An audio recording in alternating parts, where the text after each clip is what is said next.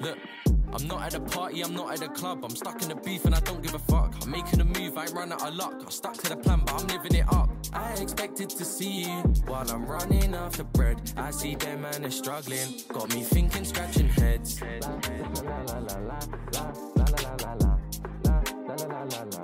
me thinking, scratching heads.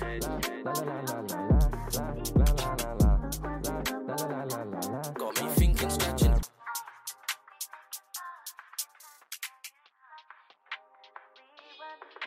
Look, I don't wanna go die as a no one, so I work hard, I'm in love with the maths. I'm a saucy kid and I do my bit, but you, I don't know about that. And boom, just like that, we're back. Welcome, ladies and gentlemen, to the High Button Podcast. I'm your host, Justin Belanger. Welcome back on this Friday afternoon here in Halifax, Nova Scotia. Sun is out, it's beautiful. Rain came down a couple days ago. The snow is pretty much gone. You could almost play golf, but I'm sure the greens are soaked right now, but what are you going to do?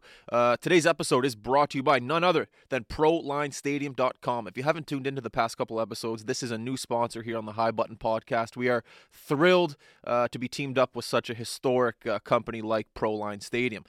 So today's episode is brought to you by ProLineStadium.com, Atlantic Canada's home field for great sports betting. Play stadium bets for the best odds, featuring spread lines of 1.95 per side. Pro Line players also score access to great regular promotions. Right now, each $25 wager on football, aka the Super Bowl on Sunday, will earn you a $10 free play token to place on winning margins up until the big game Sunday, February 13th. Get in the game today at ProLineStadium.com or download the ALC app today. Also, big announcement coming from Canada. Here in Nova Scotia, you are allowed single game bets and prop betting. This is the first time that this has ever happened in Nova Scotia, so now you are able to make single game bets. If you don't want to bet on two games, you don't have to. Single game bets and prop betting. So enjoy that during the Super Bowl. Must be 19 years of age or older. Please play responsibly. Today's episode is also brought to you by Generous United. Generous United is a membership-based buying group headquartered in Atlantic Canada. Their goal is to make sure that prescription drugs are more affordable so we can live a healthier life during this pandemic. I know we're out of the pandemic, we're in the pandemic, nobody knows what's going on right now in this pandemic. But one thing I do know is that Generous United can help you, your family members, your loved ones, whoever it is that are struggling to afford prescription drugs. So head on over to generousunited.ca. That's GENRUS United.ca.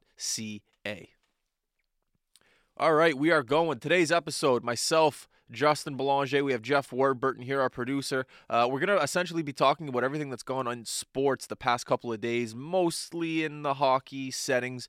Martin St. Louis coming to Montreal, that's very big. Edmonton losing their 11th coach in the past 12 years. I saw something about Nuge Hopkins going through 11 coaches in the past 12 years. My heart goes out for that guy. Is McDavid going to stay in Edmonton? I don't know. We're going to ask Jeff, our expert. Also, restrictions kind of lifted up here in Nova Scotia, kind of, somewhat, sort of, phase 1, 2, 3. Nobody really knows what's going on. We're going to do our best to break it down for you. Enjoy this podcast. Friday afternoon, the weekend is here. Have fun, work hard. Actually, no, I'm supposed to say that at the end of the podcast, not the beginning. So, this is the High Button Podcast. Here we go. You know what comes next.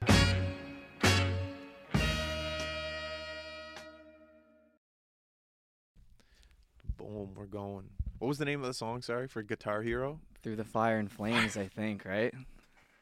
I remember that game. It was so addicting. I was terrible at it, but I loved that game. That game was legendary, man. That like Through the Fire, it was like the hardest song on there, right? Yeah. In the guy's hands. I had a buddy who used to play it, and we'd go to his basement, and I would just sit there for hours and just watch him play. Like, I wouldn't even play myself. Like, I'd give it a go, and I would just watch him. His hands looked like he had Tourette's. Like, you could just go like... Oh, you can't say Tourette's? No, you're fine. Anyways, welcome back, ladies and gentlemen, to the High Button Podcast. I think I've said that 4 times already now with the intro and then everything going on here. It's myself, Jeff.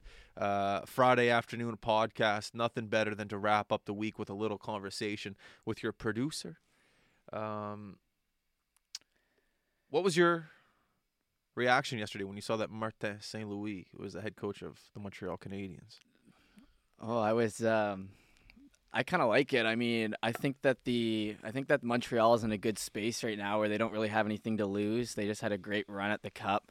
They're missing all their important guys, so you can always lean back on that. Obviously, St. Louis doesn't have a lot of coaching experience and none in the NHL, so it's kind of just like an experiment. Like Rob Brindamore, or I think I said that right, from the Hurricanes, like he didn't have any experience before he went there. And now they're like one of the best teams. So you never know, man. It's a shot in the dark. It's a shot in the dark, I think. Yeah, 100%. It's an interesting move for sure. I wonder where the relationship came in for Martin St. Louis. Like who knew him best? I heard it was Jeff Gordon. I heard that their kids knew one another, and then that's kind of how the relationship was formed. Because if you think about it, like I know Martin St. Louis from Laval, so he must have some connections, obviously, in the Montreal area. But I've always wondered, like, not always, but as of yesterday, I was like, where was that connection made? Well, now that you mention that, Jeff Gordon was in New York. Yeah, he played for the Rangers, but St. Louis played for the Rangers at the end of his career. Yeah, so that might have been where the connection started. That's probably I guess. But Martin St. Louis, he's the definition, I'm pretty sure, of a. I'm pretty sure Tortorella said this. He was a pain in the ass to coach, but he was one of those guys who you need in your dressing room and you need on the ice. So essentially translating into, he was exactly what a coach wanted out of a player. But it'll be interesting to see if he is a coach that players want. It'll be interesting to see if it turns around the other way. And it was cool. I think TSN showed the game yesterday, and they were showing little snippets, not even during the play, just that intermission or during a commercial. And I don't know, the score was like 2-0, 3-1 or something, and you could just tell the body language was down on the bench. And Martin St. Louis, he goes over and taps Caulfield. He goes over and talks to Anderson. He goes over and talks to the backup. And I don't know what the hell he's saying, but his body language was Martin St. Louis' body language was definitely different than the players on the bench, and it was just refreshing to see, I guess. It's just nice to have a look of a guy that comes in who has a fresh perspective on a team that's arguably at the AHL level right now.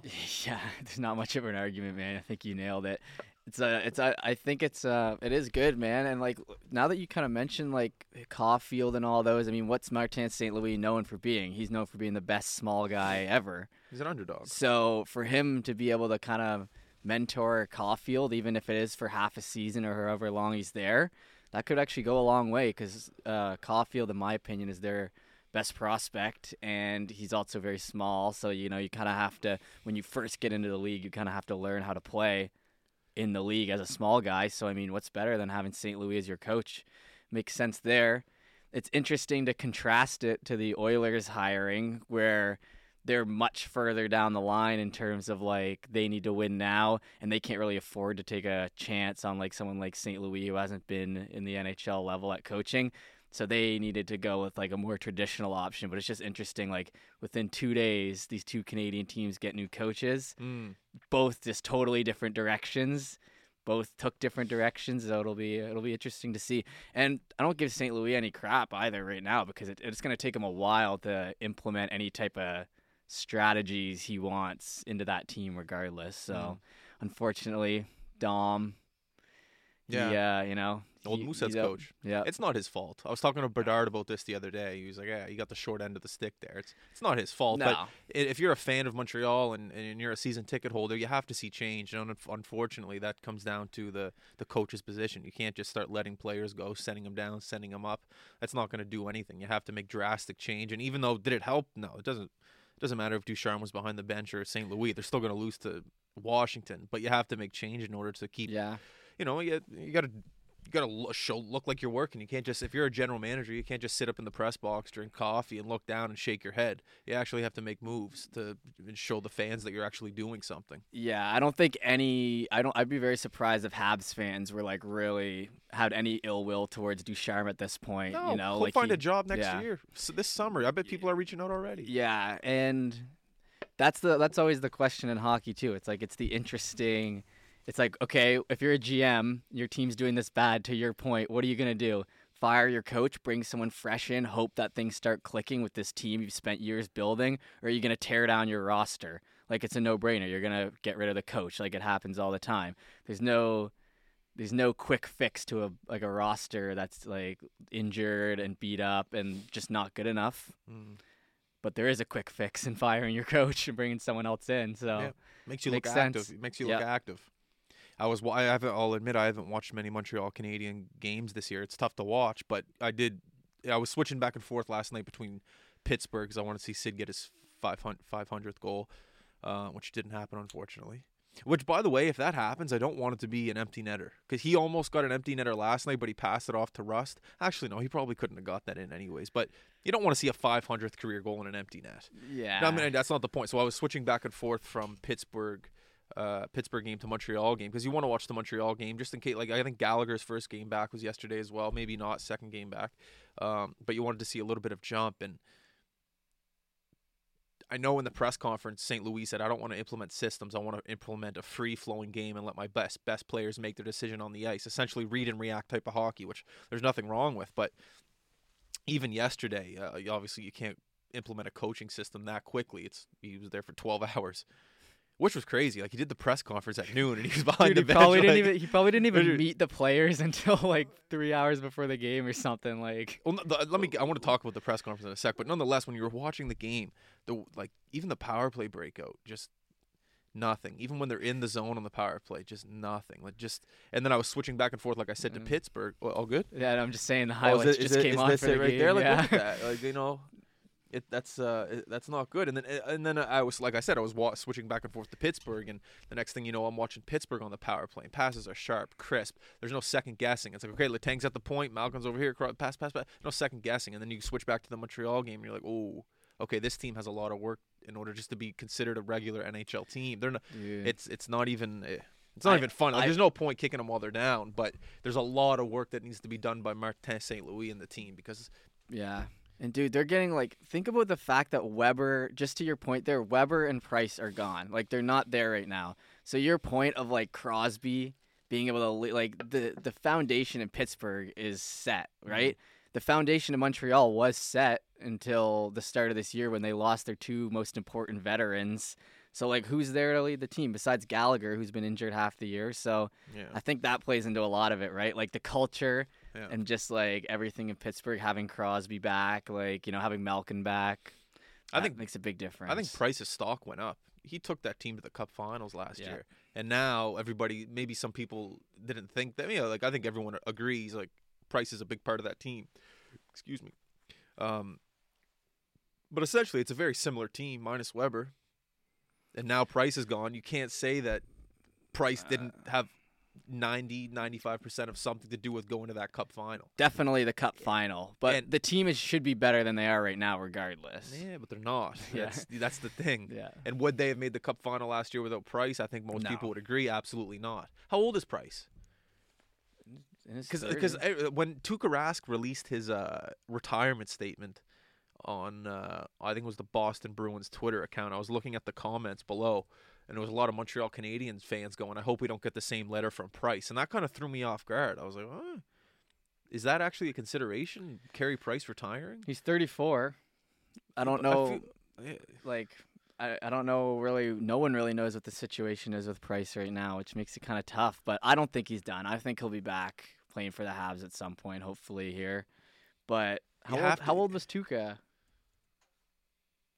So he's 34. Tuukka's 34, so they're the same age. Wow, that's very interesting. And how old is Pekka Rinne, who was like another guy who came up with them who retired last year for Nashville? He's 39. Okay, so he's older. But there's something about having that whole era of goalies. Well, that's the thing. Like, I think about back when I was like Pee-wee, like young, like going on road trips, and you're watching these goalies, Martin Brodeur, you're watching Patty Waugh, and you see these guys lift cups. They're the best goalies in the world. And I look at Carey Price in Montreal. He's the best goaltender in the world, and it would be weird to see that guy not lift a Stanley Cup. And you got to think about it, too. I'm not going to say Patty Waugh, he didn't go cup chasing, but he went to Colorado. He left Montreal. He went to Colorado to win a cup. And they won right away. But they did win in Montreal well. They won in Montreal as well. But does it – let me ask you this. Do you think it damages Price's legacy in Montreal if he goes somewhere else and try to win the cup? And he does win a cup. It's such a hard – You have to think about that because people in Montreal, they're Montreal or die. I'd say no because, like... Do you think they'd be happy for him? Yes, I do because he's been the heart and soul. And, like, Yeah, but it's he's hard. It's hard with hockey. Like with these other sports, like there's a lot of ring chasing that goes on. Hockey doesn't really have the ring chasing mentality as much, or the NHL doesn't. It like there's not really Again, like yeah, but that's like when you're at the end of your contract and like yeah, but he's still signing with Pittsburgh. Like he's still going to Colorado. He's still signing with these top end teams to try to, he's not signing in Arizona to golf. Yeah, but I think it matters to these guys. Price was willing to move his no trade to go to Seattle when he got exposed this past summer though, and they were a bottom of the barrel team. Oh, was he? Remember? Yeah, like they had the chance to pick him up and they didn't because his contract's like $9 million or whatever it is, or $10 million. Is he's still getting that salary this year, isn't he? Yeah. I assume so. But yeah, that's a good question, man. Like I said, I think in hockey it's less so, but I do think if Price like if it was time to move on and he went to like it'd have to be a team they like too. If he went to like Boston, forget about it. But like if he went to like I don't know, Carolina, or something like that, Anderson's I think maybe good, it would though. have a difference. Yeah, I'm not saying that. I'm just saying like a team that doesn't have any. A team that's good but has terrible goaltending. Or a team that has no history with the Habs. Yeah, like maybe go to the Western Conference. Yeah, go to like. And if he goes and wins it's like if he goes and wins a cup with a Western Conference team, I was just thinking about that the other day when they were showing the Montreal game. He was up there in his cowboy hat and he had the mask on. He's sitting there watching. I'm thinking, what is that guy thinking right now? Is he thinking retirement? Is he thinking I want a cup? Is he thinking I want a trade? Is he thinking? I was just thinking, like, what is this guy thinking right now? I'm thinking he wants to be on the Habs again. Yeah. So do you think winning a cup matters to Carey Price? I think it would probably matter to anyone, but I don't think it's. I don't know. I think there's guys. I don't get me wrong. If you're playing the NHL, I think everyone wants to win a Stanley Cup. I've heard you play your first game. You don't really care if you win, lose, get a goal. You just want to play your first game to say you've played in the NHL. But apparently, when you play your second game, it's more about, okay, how can I stay here? And then once you have a full year, apparently your mindset goes to, okay, Stanley Cup. That's what I've. That makes sense. It's just to me. like so. You play your first game. You don't care about money. You don't care about a cup. You don't care. You just want to. You want to be on Hockey DB, elite prospects. I played a game. Second game, you want to stay. Apparently, the mindset is, how do I stay here for the year? How do I need to be here. You get a full year. Apparently, the mindset goes to cup. But then there's other guys, they just want, they're there for the money. Did you go through that similar, like obviously on a lesser level, but still high enough when you were going to the Mooseheads, like getting that first game and just playing a game in a Mooseheads jersey, that's all you cared about? And then the minute that game was done, you wanted to stay? Yeah, that's very well. I wanted to play a game in the Metro Center. I played multiple games like preseason and regular season away, like in PEI, Cape Breton, and it was cool, but it didn't have that same effect as the Metro Center. I wanted to play that first game in the Metro Center, and then you're right. Once you experience it and you understand how cool it is, then it's like, yeah, I need to stay here. I'll do whatever it takes to stay here. But I didn't stay long enough to be like, okay, I need to be here for a year, let alone win a President Cup or Mem Cup. So it's not. You got to the second stage. I got to second base with the Cube. I got the second base for sure. Yeah. But I couldn't imagine being at a point like some of these guys that have legacies in Montreal or just in the NHL that haven't won a cup. I can guarantee you that there's something about them that wants to retire, go to the golf course, and have that Stanley Cup ring plug in his ear. There's definitely something about a guy that's been in the NHL for a long period of time that definitely needs that credential just to feel completed in the game of hockey. Imagine winning like a World Junior, you win a World Cup, you get a gold medal in the Olympics, and then you go to the NHL and you just can't get the. I don't know. Maybe that's literally Carey Price, man. He's won everywhere he's ever been. A lot of guys, the best goalie in Canada. Joe Thornton's one of those guys who could knock that off. Florida could win the cup this year. I'm not. I'll knock on wood here right now, but like. Joe Thornton's that guy right now that needs to get a cup to go sailing off into the sunset. And he's in Florida right now, so no pun intended. He could go sailing off into the sunset with a Stanley Cup ring plug in his ear. I don't know. Olympic gold medals, I think world he's won World championships. Juniors too. Yeah, he probably was on the World Junior team. Rookie of the year, scoring titles, but he doesn't have the cup. So but it's hard to win in the NHL, man. I think it's the hardest sport. Yeah, to win this in the discussion, NFL. This discussion right now is just making me realize, I think it probably is. If Tampa can three-peat this year, you can't tell me Hollywood isn't going to come chasing and make a movie about this. A three-peat in hockey in the cap era.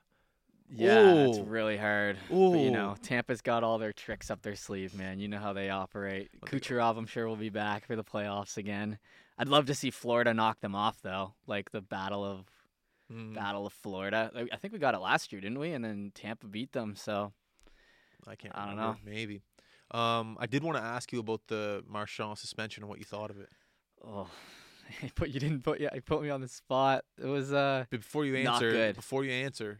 just know he might be sitting in that chair next year, so he might. Well, So, anyone who knows me knows I'm a Marchand fan, which is, I know, kind of a hard take, but, I always just, regardless of what it is, I try to support the Nova Scotians, and especially someone who grew up like 15 minutes away from me. But I don't know, that was his second suspension of the year, too. I don't know what he was thinking on it. I think most of the stuff he does, like, I'm cool with, because he's like the best rat in the league and the best rat in the world, probably when it comes to hockey. But I just don't know what he was thinking with that one. That's all. Like, I think we've all been there. We've all gotten to the point where you want to win and you can lose your cool and maybe not think about ethics, especially in hockey. Well, I don't think there really is ethics in hockey, but in any aspect of life, when you want something bad enough and Marchand, all he wants to do is win, sometimes things like that happen. And there's how many people are in the world? 6 billion people in the world. Each and every one of us react differently to when something doesn't go your way. And maybe a game like Pittsburgh where, one of his buddies Sid's across the ice and he's getting to a couple points. I don't know if Marshy had any points. It was a frustrating game for him. I was watching the whole time. And when things don't go your way, you can act out. I know a lot of people won't agree with me saying, he's a rat, he's a piece of shit, he's all this. I get it. But at the end of the day, he's a great hockey player. I've heard stories about him off the ice being a great person and helping others.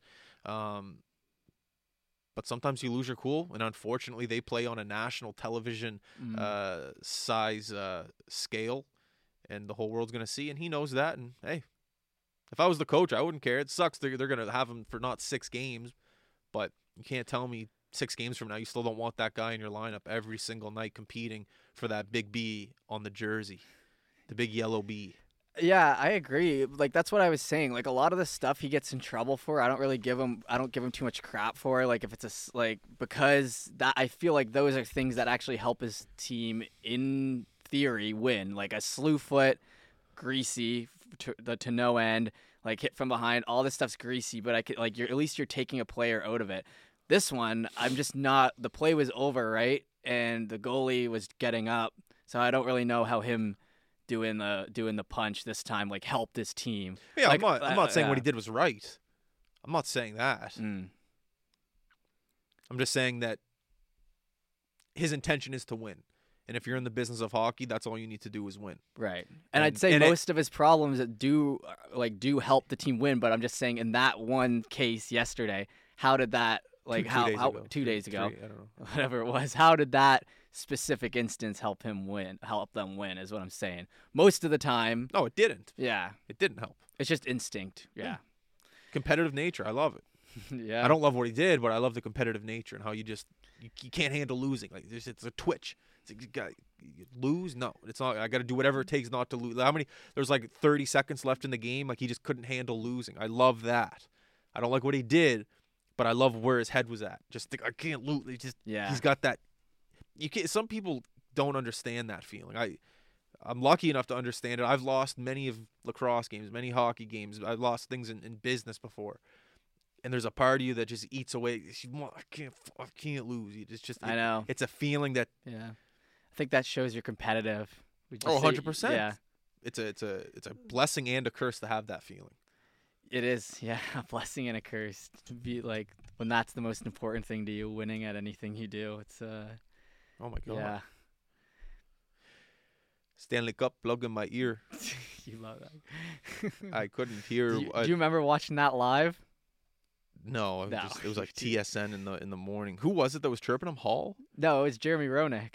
I couldn't hear what Jeremy said because I have my 2 Stanley Cup ring plug in my ear. Yeah, because he said he had to get his jock strap from the rafters. Yeah, Roenick did. He said Madonna was playing at the rink before or something like that, and they're saying something about how someone's bra was stuck up in the. No, that's what I'm saying. His jock strap, because Roenick dangled him so hard, his jock strap ended up in the rafters. Yeah, and then after that's when Wah said, "I don't know, I couldn't hear that chirp. I've got the Stanley Cup rings plug in the ears." I couldn't hear what. Because I don't think Roenick ever won one. To our point about legends never winning one.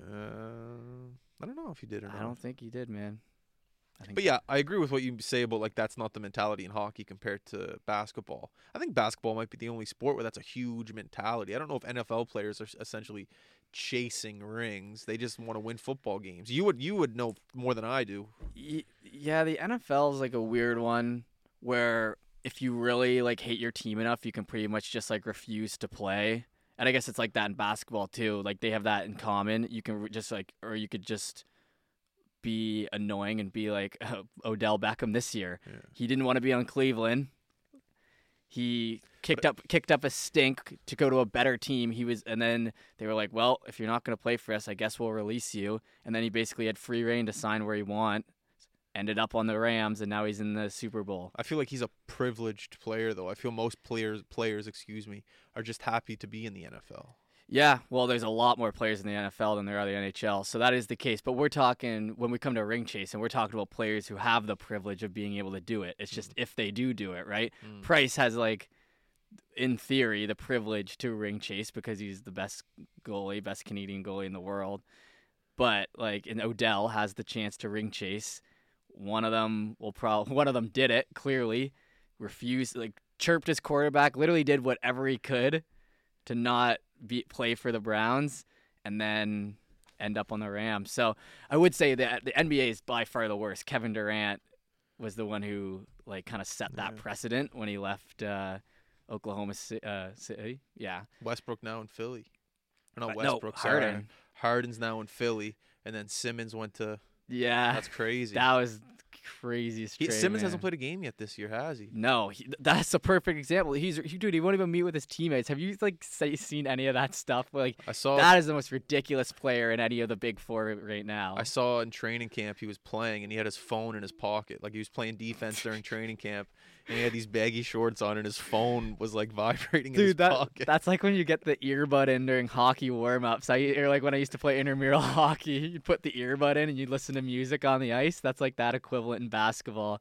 Keep the phone in the pocket. Could you imagine just making? I'm assuming he makes $35 million a year or something like that, and just not today, not for me. I'm not gonna go to Philly, eat a cheesesteak. I gotta go somewhere else because these people don't like me.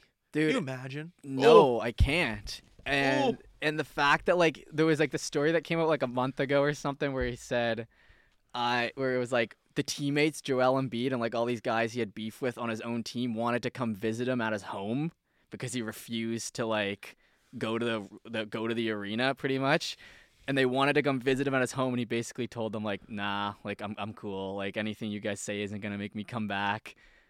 So he just stayed home, and it just never happened. And then he complained that his teammates weren't making enough of an effort. So that guy's just. And then yesterday, as soon as he gets traded, his agent puts out a statement. Ben is excited for this move, and he's ready to ramp it up. This is a great step in the right direction. It's like, dude, what are you even talking about? You just like held like insane. These guys like. This is a great step in the right direction. It's like you just held your team hostage for a year after playing one of the worst playoff series I've ever seen in my life last year. And now you're saying, okay, yeah, you know what? Maybe he will go play with Durant, one of the best players in the league, and Kyrie. Yeah, you know what? This is a good step. We like this. And Brooklyn's in contention too. They're good. Well, yeah, it was Harden wasn't playing any D. That's another guy who just basically stopped playing his way out of a city. What is going on right now? Dude, that's how the NBA rolls, man. It's crazy. There's like literally like hundreds of stories of that happening. Really? Yeah. And then it's crazy. What I would do to be in Philly right now, making $35 million a year, cheesesteaks all around me, dunking on people. I'd give up a lot. Like, sounds like a great time. Sounds like a lot of fun. Man. I don't know why would I ever be upset about that. I think Simmons went first overall, so there's like a bit of that privilege, right? You go, like he's so he's got a lot of these. I remember reading about him way back, and they were saying he's the next LeBron. Like, didn't he sign with Nike for like $100 million coming out of college? That's like I'm guilty of this too. Like when it comes to hockey, like you just you buy into the hype of these prospects so much, and you're like, this is the sickest guy ever. Like this is the next Crosby, like Lafreniere in the NHL. Like I totally bought into him, and obviously he's only a few years in, but I like. Yeah, you can't be Yeah. doing. Like, who's the other guy in New Orleans right now? He's Oh, overweight. Zion. Zion Williamson. He was yeah. in a. He Dude, he can't even play so overweight at this point. He can't recover from his injuries. He was in a Mountain Dew commercial, and he was like 40 pounds overweight playing video games. That was the best commercial ever. It was amazing. He looked like he was just an actor in the commercial playing video games, eating, drinking Mountain You're like, Dew. no, this is actually like Duke's best prospect, allegedly next LeBron, and like, yeah, it's quite something. That guy had another funny incident when he was playing. I think it was one of his last games in Duke, and he signed. He didn't sign because he obviously can't sign back then, but he had a pair of Nike shoes on, and he broke the Nike shoe mid-game, and he fell out of it, and like he tweaked his ankle or something like that. And then they went to all these NBA players around the league, and they were like, if you were Zion right now, would you play another game for Duke knowing that he has a $100 million contract to sign in like 3 months? And all these players were just like, nah, like if I knew back in college that I was signing for $100 million, I would never, ever play college. I'd play one game, show the people what I could do, and then just wait. And I remember watching that, and Zion responded to what all these NBA players were saying about that. And there was part of him that was like, yeah, I kind of agree. And like you could kind of see Coach K in the background of the practice, not listening, but he was just like kind of there. And I remember thinking, like, it's an interesting perspective, that college game. Well, yeah. And just seeing Zion in the middle of it is like, nah, I understand, but I'm gonna put on for Duke. I'm gonna put on. Yeah, that's why they want to get rid of the college, like the thing, right? Like LeBron never went to like college. With the high school rate. But then yeah. I think after that year they made the rule you had to play that's what I'm saying. But they were trying to bring it back because it's like, I mean, like when you kind of think about it on a larger scale, it's like these players who, like you said, are probably good enough to go right into the league. They're forced to make a decision about a school and like make money for the school they go to, but for what, like before that, like last year they didn't see any of the money. So it's basically like you're just using Zion didn't see any money during his years at Duke. Like, so why someone who's ready to be in the NBA, why is he forced to play for a college? I liked what those ball kids did. They went to Europe. Oh yes, that was very interesting. You know, it's like they made money. Well, they went to Europe because like they kind of had to. They had all committed to UC. Well, Lonzo went through UCLA. Then LiAngelo, the middle brother, he got caught stealing in China, so they cut him from. What? Yeah, dude, this is like a classic story. I thought you said he played for UCLA. Yes, so he was in UCLA, and like they were doing one of the games where they went overseas preseason. Oh, so UCLA went to China. Yes, this is after Lonzo had been drafted. LiAngelo goes into a Gucci store or something, steals sunglasses, which is ridiculous. I got to interrupt you. LiAngelo is the guy who's not in the NBA, Yes, he's right? the middle one, okay? Yeah.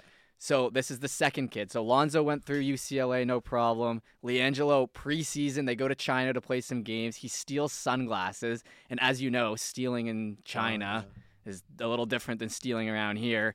And basically, the UCLA cut him, even though he was like their most marketable guy because he was part of the Ball family. And then LeVar got mad and was like, okay, well, if LiAngelo's cut, then LaMelo, who's this guy who just made the All-Star game, the youngest brother, who's probably the best, he was like, okay, well, he's not playing for UCLA anymore because you just cut my middle son. So then he took those two sons and then went overseas to Europe. So the dad got mad at the team because his son stole sunglasses in China? And then they cut him. So he was like, oh, like what? Like, yeah, he got mad at him. And he's like, okay, well, then my best kid, my best basketball player, LaMelo, plays in Charlotte, he's not who is gonna play. Unbelievable. Yeah. Like, because, dude, I remember, like, looking, like, LaMelo had been committed to UCLA since he was, like, 15 years old because Lonzo went there.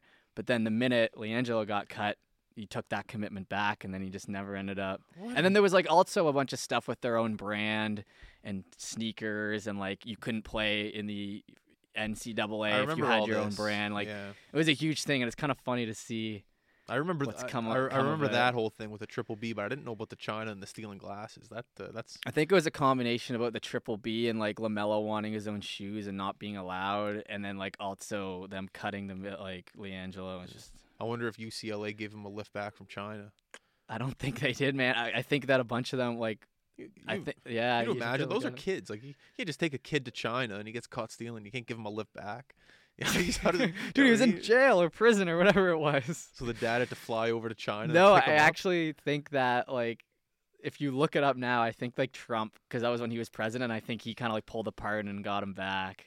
America is a freak show. Like, Yes. how is that a thing? A president, just because he's famous, he goes, yeah, I'm gonna get him out of. I'm gonna get him out of I actually prison. think if you Google it, that's what ended up happening. But it's pretty crazy. That's amazing. That's incredible, actually. Like, if I was the one who got caught stealing sunglasses and Trump bailed me out of prison, It's just because he had a I'd big be pumped. name. I'd be like, yeah. It's just because he had a big name, right? Like the ball name at that point in BBB was huge, so it helped him out.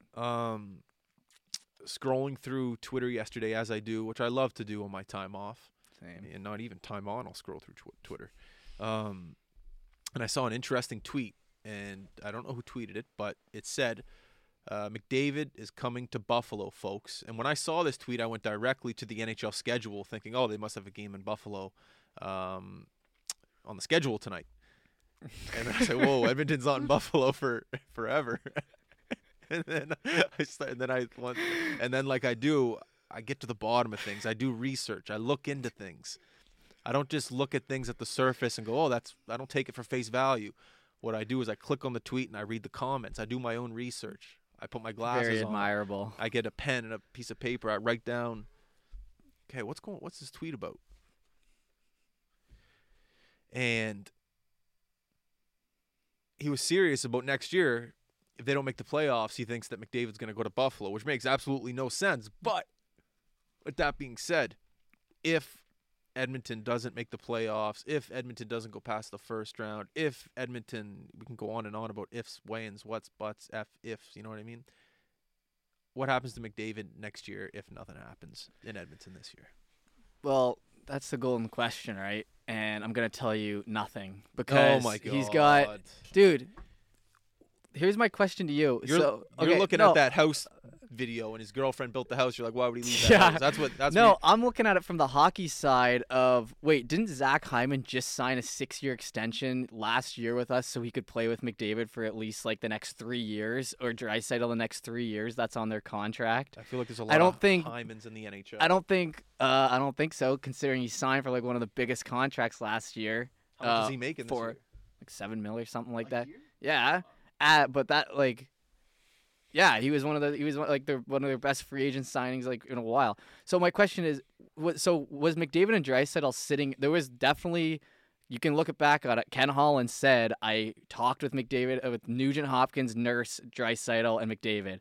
He talked to them about which players they want. Really? Hyman was, yes. There's articles on it. You can literally see it. There's direct quotes. He said this publicly. Yes, he says, I talked to my captains and my assistants who they want. Like, what's he going to hide? We all know that they're trying to build up a team around these guys. So he said, which players do you want? And McDavid clearly wanted Hyman. If you don't think they talked before and said, listen, things in Edmonton, let's be real, they're all over the place. You know, one minute we could be winning, one minute we could be winning, the next we couldn't. He's not talking. They're saying, and then after 1 year, you think McDavid and Draisaitl could be like, oh, thanks for signing here. 1 year, he's been there for Hyman. I'm saying Hyman. He's like these meetings last year when this is just my question to you to start us off with. Do you that's honestly you think he's gonna be like, he's talked to these guys, he's brought them in, like this is pretty much like the guys he's wanted. This isn't the first time we've done this. McDavid wanted Lucic in there. We signed him to a big contract. He stuck around through all of that until Lucic was gone last year. And did everyone forget the fact that the Oilers had their best start of the season? Like they went like 20-7 or something to start this year. They had the best start of the year. Listen, I know it's easy to freak out and say these guys are going to leave. I do. But McDavid signed an 8-year contract like 2 years ago or 3 years ago. Draisaitl signed an 8-year contract 3 years ago as well. Like these guys, it's not like if they go through a losing streak, they're just gone. Like, and I know I'm an Oilers fan, so it's just bias coming from me, but I think that is a legitimate question. When they're bringing in and using their power and using the team's money to bring in guys they specifically ask and want for, I find it hard to believe that a year later they're all going to be like, yeah, I know you signed here, Hyman, but peace out. It's easier to win in Buffalo. What? So it's easier to win in Buffalo? I got to ask you this question. When did this meeting happen? In the summer? Yeah, during the free agency. And then Ken said, okay, who do you guys want here? Yeah, When did this happen? This past summer? This past summer when they signed Hyman this past offseason. This is his first year with them. Evander Kane, you think of like 3 weeks ago when Evander Kane talked to McDavid and Draisaitl, they were saying, I know that's only a 1-year contract, but it's still a commitment to each other. You think they were saying, you know what? If things don't work out the rest of the year, we're out of here. Yeah, but let's hypothetically say this. Let's say you're working with High Button Sports and I'm the manager. Well, I am the manager, I guess. And I go to you. I go, look, Jeff, who do you want to work here? Who's here? You, him. You pick the next 4 guys, and you pick them. I'm asking you only one question. I'm asking you a question of who do you want. I'm not asking a deeper question of how long are you going to stick around if things don't work out. Are you going to leave me? I'm asking you a question of who do you want. I'm not asking you a question if you're going to stay here. We all think differently. You could leave here thinking that podcast was shit, but in real, and you're telling me to my face, yeah, it's a great podcast. We all think things differently rather than just saying to one another, this is what I want. This is how I think we're going to win. I know I was like that in hockey. Like, yeah, it's great. I got my teammates here. It's awesome. But we all have individual thoughts of what could actually be the outcome here. You can't tell me McDavid isn't frustrated with, I guarantee, who was the manager before Ken? Peter Chiarelli. You know, I guarantee Peter had the exact same conversation with McDavid. All right, listen, Connor, who do you want here? Do you know who do you want here? Who do you think we can win with? I guarantee that conversation's been had with both managers that he's had in Edmonton. And he says, okay, look, this is who I want. But McDavid's not a general manager. McDavid is a hockey player. Dude, McDavid doesn't know. He's as close to a general manager as you're gonna get in the NHL. Dude, McDavid does not know how to form a team. He doesn't know, but he knows who he wants to play with, and he knows that his opinion is the biggest opinion in the room. I'm not disagreeing with that. I'm not. You know who I want sitting here right now? I want Sidney Crosby sitting here. I want Brad Marchand there, and I want Nathan McKinnon here. Then I think we'll be the biggest podcast, and I think the biggest thing will ever happen if those 3 guys are here. Will it? Yeah, sure. We'll be good. It'll be a great podcast. It'll be really popular for a bit, and then it'll eventually die, and then eventually we'll just, you can't just ask me these questions. I think I'm onto something here. I don't know. I'm following with you. It's a question that was asked to McDavid. Who do you want here? You said they asked the 4 guys. It was a meeting. It was a meeting, and it's okay. Who do you want here? These guys, 1, 2, 3, 4. Okay, great. We'll get them in. But that doesn't necessarily mean it's going to work. It doesn't necessarily mean it's going to work, but it does show if they're saying, yes, we want you to commit to Hyman, we want you to get this guy. I find it hard to believe that a year later, and this is free agency too. This isn't trading. This isn't like Hyman had zero say in this. This is Hyman sitting at home for weeks and weeks, messaging all his friends on Toronto, messaging all his friends around the league, all the potential friends he's got on teams, and making a decision. So when I see commitment from players like that, it puts my mind at ease. That's the only thought, because you asked me, do you think he's going to be gone next year? And that's all I'm saying. Does it work? Was it the best move? Is it surefire? No, I'm not saying that, but I'm just saying it's very like basically the way we got to look at it and the way I'm looking at it right now is they've got 38 games till the end of the season, and they've got 3 years of McDavid and Draisaitl, and with contracts that overlap each other. And so the time rate is to win now, and they're clearly not. So that's what they've got to address. They don't got to address if McDavid's going to go to Buffalo next year. Or what about McDavid's best friend Darnell Nurse, who just signed a 9-year extension in Edmonton last year? You don't think he talked to McDavid beforehand and was like, "Hey buddy, you're going to be out of here in a year. Like, how are we feeling?" And obviously the captain of the team is not going to be like, "Yeah, I'm peacing." But I'm sure if these guys are as close as they say they are, there has been commitments made throughout the team that this is something to stick with. And I think friggin' Dave Tippett being gone is a good first step. They brought in the coach of the AHL team who's worked with all these guys. He's been there since 2016 as a video replay guy, Jay Woodcroft. He's worked with McDavid, Draisaitl, Nuge, Puljujarvi, Yamamoto, all these guys, all the young guys. So I have hope that this will turn it around. But when I tell you I've been hearing, when's McDavid going to leave? For years, man. What they drafted him 2015, I probably first heard that in 2018 when they had their first shitty season with him. Or I guess they did bad their first year, did good in 2017, and then bad in 2018. I think probably 2018. So I've been hearing this question for 4 years. They're not so. What am I supposed to say? It's first of all, Buffalo is ridiculous because they just traded away Eichel. So that was so shocking. The tweet was so. Like I was like, that's why I didn't. I went to the schedule. I was like, oh, they must be playing in Buffalo. What's going on? Oh, I don't know. But does that make any sense? Like, you know what I'm saying? You don't like commitments are being made within the team, and do they need to get better? Yes. Do they need goaltending? Yes. Do they need a solid right-hand defenseman? Yes. Do they need signs from the team that they are going to turn it around? Yes. But do I think McDavid is on his last string and any moment it could pop? I don't think right now. Ask me again in 2 years, and then it'll be like 6 years of me getting the same question. So do you think sports are coming back in Nova Scotia soon? I think they are, man. Do you? I think we're on our way here, right? We're kind of sort of getting schedules in, kind of. People are trying to figure it out. That's the thing. I want to message all the teams who we have under contract and be like, okay, are we live streaming? Are we going? Are we good to go? But you have to remember that it takes, a week, not a week, a day, 2 days, 3 days. It could take a week to get everyone's schedules back up and running because in our calendar, yeah, we have all the games ready to go, but the games in our calendar right now are pretty much meaningless because not that rinks are shut down, but everyone's schedule has changed. So the schedule we have in there it's pointless. I agree, man. There's a lot of games I think we can cut out of there now because even if they do come after the 14th, it's just such a crapshoot now with like the rinks and everything. Like I think probably every one of them will get rescheduled regardless, right? Are parents allowed back in the rink? Yes, they are. So it's like capacity, like 50% capacity, like what it was before for spectators. But it'll be interesting if we're allowed to have tournaments in March, a.k.a. Joe Lamontagne. It will be interesting because it was pretty clear that it was no tournaments for right now, but the March tournaments are a full month from now. So that's the Joe Lamontagne. There's teams that come from New Brunswick, PEI, Newfoundland, all over the place, and that's the thing about people coming and going. Is that allowed, or does everybody have to be vaccinated? Does everybody have to isolate? There's so many things up in the air when it comes to these phases. Phase 1, Phase 2, Phase 3, and they're saying Phase 3 isn't going to come for another 2 months. So what phase do you have to be in for there to be a tournament? I don't know. I'm trying not to get greedy. I'm not trying to get greedy either. I'm just You're curious. I'm just curious. I would like to know. Yeah. I think the fact that they were so evident on no tournaments right now kind of gives us a bit of an indicator that it would take a lot for them to come back. Yeah.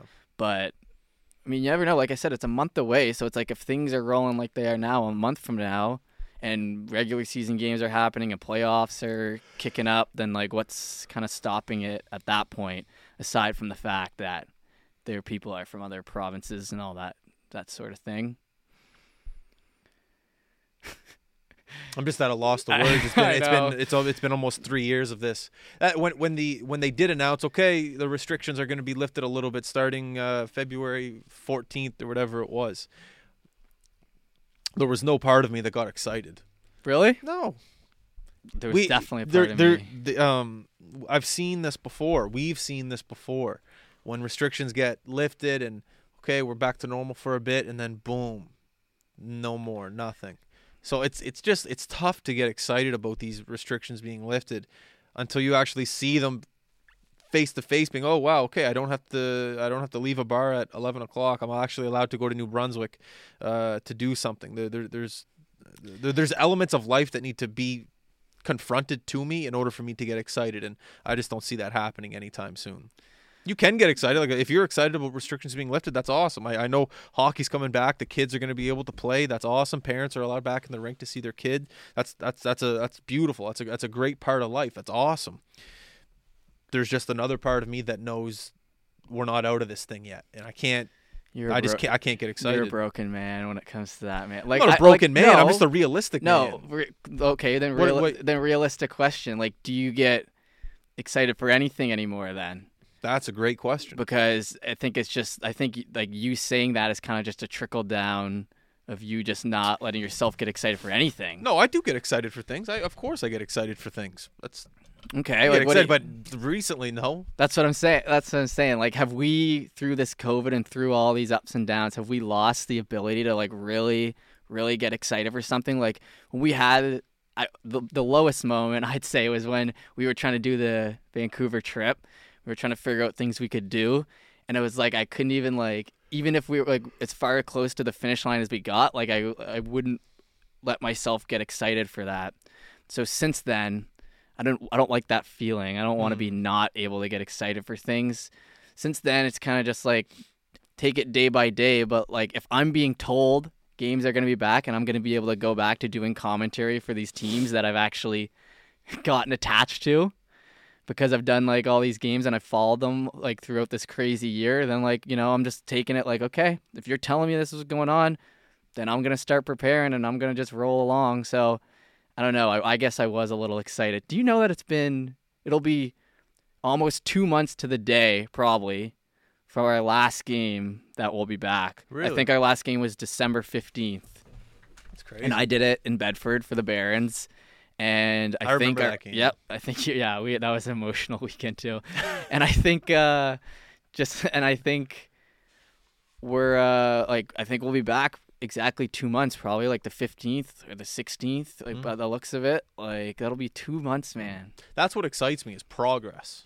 Probably the only thing that really excites me now. Progress and solving problems. And it's hard to have any progress and it's hard to solve problems when you're not going through a day-to-day routine of trying to grow a business. We can grow the business, but it's really tough from a studio and not being able to leave and do certain things that we think we're excelling at. So I'd say that's the only thing that really excites me is progress and solving problems. And unless I'm doing that on a day-to-day basis, it's not. I can tell that excites you, man. That there's no better feeling. That fires you up. Like you like being pushed to I love push it. to stress and push to having to like find a solution. Like that's what you like. I like proving myself wrong, There's a little doubt every now and then, but you can't let that doubt creep in. You go and you prove yourself wrong that you can do something. I don't know. To me, I think there's no better feeling. That's what I like when I first started these streams with you and you'd ask me, you'd be like, okay, go to Dartmouth and hook up this or go here, hook up this router and figure it out. Like I remember when there's been a couple times and I'm like, damn, I think to myself, I'm like, this is I don't know where I'm going to start with this, but I'm like, there's either going to be two solutions when it comes Friday and this game's on. It's either going to be working or it's not. So whatever I could possibly do to make it work on that day, then that's what's important. So it's to your point of that's what gets you excited, hitting a problem, knowing if you're not going to fix it yourself, then it ain't getting done. And then figuring it out and doing it, I can definitely see why that would be your source of excitement at this point in the business, because I feel it too. Well, that's the sign of growth, or the sign of growth is solving problems. Yeah. If you don't have problems on a day-to-day basis, you're not growing, I think. Though it's great to have a company that runs smoothly, but there's no company out there in the world that runs smoothly without going through the trenches, and having to solve a problem. We've solved a lot of problems. We've solved audio problems. We've solved video problems. We've solved live streaming problems. We've solved clothing problems. We've solved a lot of problems, but there's going to be a lot more problems that are going to happen to this company in the next couple of years. Another great problem we solved last summer was how to get Wi-Fi at a baseball field and how to set up a commentary in outdoors, dealing with audio issues, dealing with people screaming in the background. There's so many issues that you have to go through when it comes to baseball and live streaming, but we figured it out. And I can't wait for these restrictions or phase 3 or whatever they're calling it now for it to be open for us to be able to go out and solve more problems, because that's how you grow. Dude, this business is it's the business of solving problems. It took me a week into this company, and I already kind of knew from school, because we would do these big productions that 20 people would be on, profs would be on, we prepare 5 weeks for. It's your heart and soul. It's a 40% of your mark, and every single project had at least one thing go wrong with it where you got to think in the moment. So I was well aware of that. Coming in here, I was like, if you're getting into sport media, I don't know how aware you were because you didn't go through school. You this picked up for you and formed for you more naturally. But when did you realize the sport media and the media business is basically just solving problems all day long? Because that's what it is, right? Yeah. It is. It probably when this happened in March, because we didn't really do the live streaming stuff until COVID hit. So all the problems we were solving beforehand were just how to get podcast guests, how to get advertising, and how to, get out of my mom's basement, really. But yeah. So until we started realizing that there was other avenues of the business that could help us grow, that's probably when I learned the problem-solving thing. Because I didn't really want to believe it. I just wanted to believe that I'm going to do this podcast, and then I'm going to become rich, and I'm going to have the best guests on. But then until, you like, when you're young, all you focus on is, okay, I got to make money to make this business work. But then all the trick is to forget about the money, focus on the work, and then the money will kind of come. So, but in order to focus on the work, like I just said, problems are going to come. So when the live streaming aspect of the business came, that's when the real work came in, and that's when the real problem-solving skills came in. So probably 2020 is when I figured out that a lot of this business has to do with problem solving. The first day I came in here, man, we were trying to figure out the live stream from this basement. We had all these pieces of like equipment. We've got all these cords, and you're just like, man, I'm just work until we let's just try things until it works, and you just try and try. But now, how easily could we live stream right now from here? Yeah, it would take 2 seconds. Yeah. So you're right. I guess it's like anytime you introduce something new, like on that scale of live streaming. Then it's just problem solving.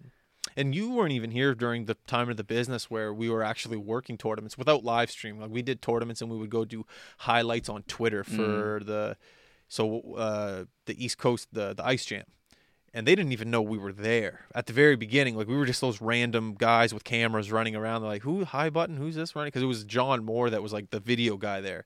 And we just kind of showed up with cameras and just thought, okay, let's just try to help. Like they had no idea who we were. They, like we weren't receiving any money. They were just like, I guess go for it. And I remember we did highlights one year for the Ice Jam on Twitter, and I think we got almost close to like 700 followers that weekend or that week. It's a long tournament, just by doing highlights of big hits and goals and tagging teams and retweeting and parents reaching out. And I remember that aspect of the business was so much fun because you got to see the growth. You got to see your actual Twitter followers go up. You actually got to see people interact with you from the Moncton AAA Flyers who never would have known you before.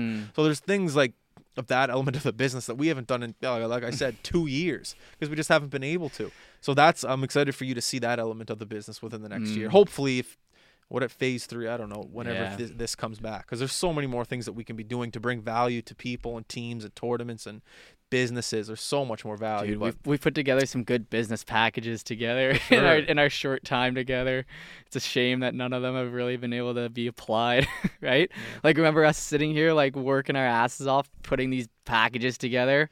Well, because each when I remember I still made those packages pre-COVID, but now these packages during COVID have to change because these restrictions change.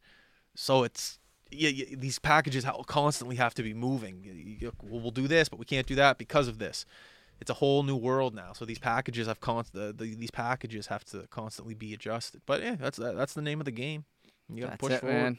It's a problem-solving business. How much time are we at? About an hour. A little less. Do you want to say anything? We're gonna wrap it up here. I'm good, man. Go Oilers. Next year is the year. Yeah, we'll see. All right, everyone, thank you very much for tuning in. Friday afternoon, have fun, work hard, enjoy your weekend. I've got nothing else to say. Here we go. We are out. Peace.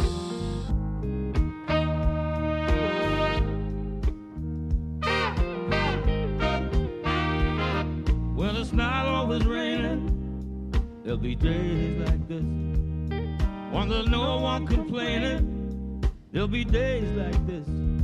When everything falls into place, like the flick of a switch. Oh, my mama told me there'll be days like this.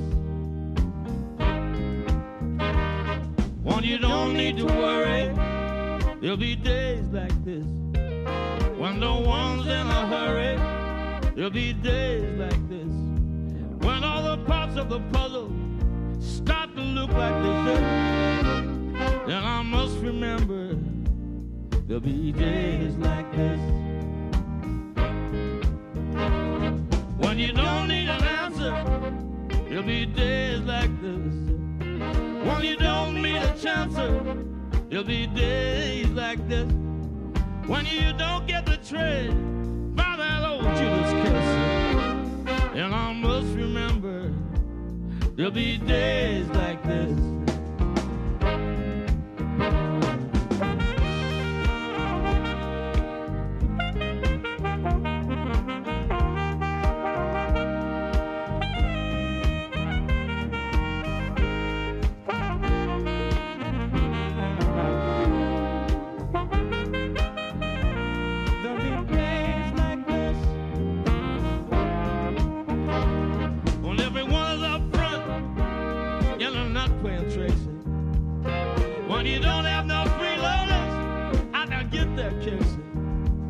Well, that's nobody's business. Where did you want to live? Well, my mama told me there'll be days like this. When no one steps on my dreams, there'll be days like this. People understand what I mean. There'll be days like this. When you ring out the changes about everything is. Well, my mama told me there'll be days like this.